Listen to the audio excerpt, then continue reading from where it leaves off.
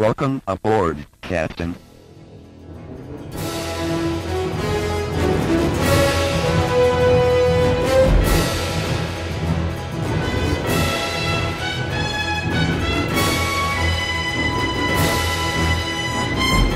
Welcome back to Star Trek Minute, the semi-daily podcast where we analyze and discuss Star Trek III, The Search for Spock, 1 minute at a time.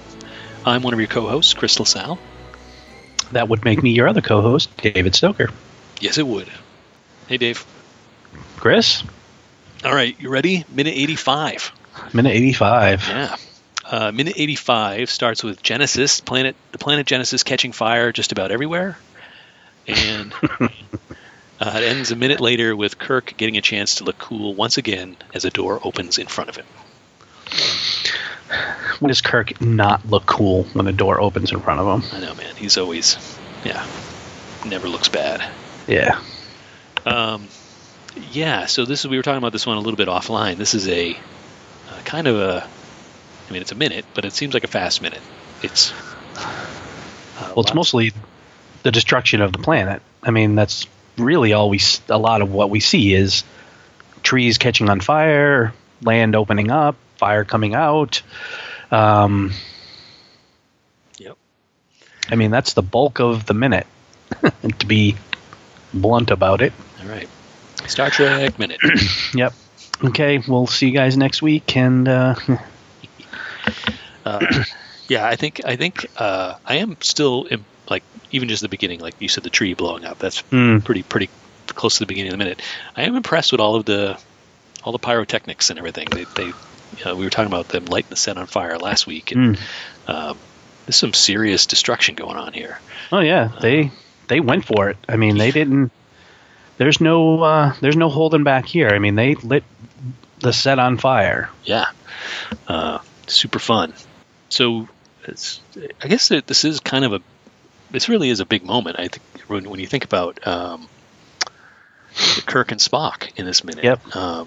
So after the tree explodes, Kirk goes to Spock, and he doesn't roll him over completely, but a little bit, and we get to see the side of his face, and that's definitely Leonard Nimoy there. So that's what, Spock 4? No, Spock 5? Spock 5. So that would be Spock 5. Right. Spock, played by Leonard Nimoy. Played by Leonard Nimoy. Yeah. Who also directed this movie, by the way. Yes. Yeah. So interesting. Never would have guessed. So I think this is kind of a big moment, right? It's he's just based what we can see. It looks like he's now he's surged again. His age is surged, and he looks kind of like the Spock we know.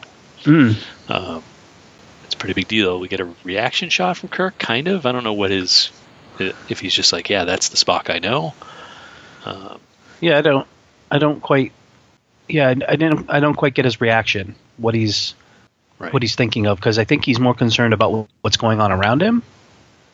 And he helps Spock up to his feet, and then we get more destruction of the planet, more rocks purging through the Earth, much better than Star Trek V, and we see more things catching on fire. The planet is just basically incinerating itself. Yeah. I got distracted by about him when he picks Spock up. How awkward that is. It looks awkward, and it also looks like they cut something, almost. A little bit, yeah. Like it looks like he said something to Spock, like, you got to get up, or... Well, first of all, when you see Spock, he looks like he's either asleep or knocked out. Mm-hmm. And then he magically gets up? Yeah, right. He helps himself up, yeah. Yeah, a little bit, yeah. But then Kirk is holding him up, and then even in the last shot, it looks like he's sort of holding him up. So I don't know. Yeah. Yeah, I went looking into the novelization to see if there was actually a moment, where they spoke, but it's not. Kirk just, says, "Yep," turns him over and says, "This is Spock. The Spock as he'd known him." I'm a little surprised at the choice here of making Nimoy, Spock 5, a little passive, because the planet is going through such a massive change, a massive I mean, it is. It's destroying itself inside out, and you don't get any sort of reaction by Spock, who is literally tied to the planet. Yeah, and I feel like you would either get screams or pain or something. Pain. Yeah, exactly. Yeah, I agree. Yep. Unless he's just so exhausted from all the pain that he passed out. Right. Maybe that's what we're supposed to take away from there. But I agree with you. That would have been interesting to see him, writhing and screaming. So I'm going to pose a hypothetical question here, and I'm going to take us a little off track. All right. So I'm supposing that when Spock first lands on the planet way back at the beginning of the movie, the end of Wrath of Khan, he, because of the planet and its metabolic changes and its surging forward and growth, and it, the weather changes, and so it basically helps Spock reform into a child that eventually grows up. Okay. Do you think if A, the planet wasn't burning itself up, and B, they don't find him, that potentially it could just be an infinite loop of Spock dying and being reborn? Yeah, I think so. You mean like at this moment, like if Kirk hadn't shown up, yeah, Spock would have surged to this age and maybe surged again to old age and then died. And then he would have surged again to infant and then back to... Right. I'm gonna say yeah. So maybe this isn't even the original. This could be like third or fourth generation Spock. Right. He could have died. Yep. Right. Well, that's what kind of was where I was going. We were joking around about Krug. Like, could Krug come back? But is it? We never really figured out if the reason Spock came back in the first place is the timing of everything, that he was put on the planet while the Genesis wave was still in flux or whatever. Right. Yeah. And has that phase of the Genesis wave gone away now, and Krug wouldn't reanimate, or even the couple of Klingons that died, those Klingon soldiers that died a few minutes ago. Yeah. Could they reanimate? Now I'm saying reanimate like they're zombies, like, ugh, gross, but... no, I know what you mean. Yeah. I say maybe, but I think that would be horrible to watch. Yes, I agree. Yeah. Do you think... going out on another tangent and do you think if he could cut off his arm and then like the DNA in his arm becomes another person? What? So you just have an army of Spocks? like a lizard when they lose their tail? Wait. Well, all the DNA he needs is like in his finger, so you could potentially cut off all your fingers and they would reanimate as 10 different Spocks. And now you're starting to freak me out. That's a Stephen King-esque novel right there. Yeah, exactly. Let's get him involved in a movie. An army of Spocks. But that's not an episode from the original series. That would be a great episode. That would be cool to see. Yeah, great. Sorry. That's okay. Freaking out. Sorry, I went there, man. I just had all these like different tangents of things I was thinking of. I'm like, what would happen if? Well, that's the thing is, the beauty of Genesis, the Genesis wave and protomatter, and is you can come up with all these ludicrous, implausible scenarios. It's unpredictable. All right. Let's see. So Kirk scoops up Spock for whatever. Yeah, somehow scoops him up, and then he's somehow he got a hold of his phaser again, and he's got the communicator. Yeah, somehow he got all them. Yeah, so he's pretty lucky because he's literally standing between two chasms of fire. So yeah, he's lucky he didn't lose those down one of these rifts. Yeah. So I'm going to say Shatner's Klingon, not as good as yours. That's all right. but he calls for whatever. He's just repeating what he heard, right? He's repeating what Krug yelled when he beamed up the bridge crew. Right. Do you know? I don't think we've talked about transporters a few times, I think, this season. I don't know if we've ever asked this question. The transporter knows, they're hugging, right? So they're gonna get beamed up, and they're not gonna get the transporter knows there's two distinct beings here, right? So they're gonna get beamed up properly. I guess. So that's what I think is that they scan. They probably have to do some sort of scan because he's just calling out. So when we look back to when, Krug had Maltz beam up the rest of the crew, he says the same thing, activate beam. Mm-hmm. But he doesn't specify and say he must have known at that moment, you're going to beam up the 5 survivors, and you're not going to. I don't.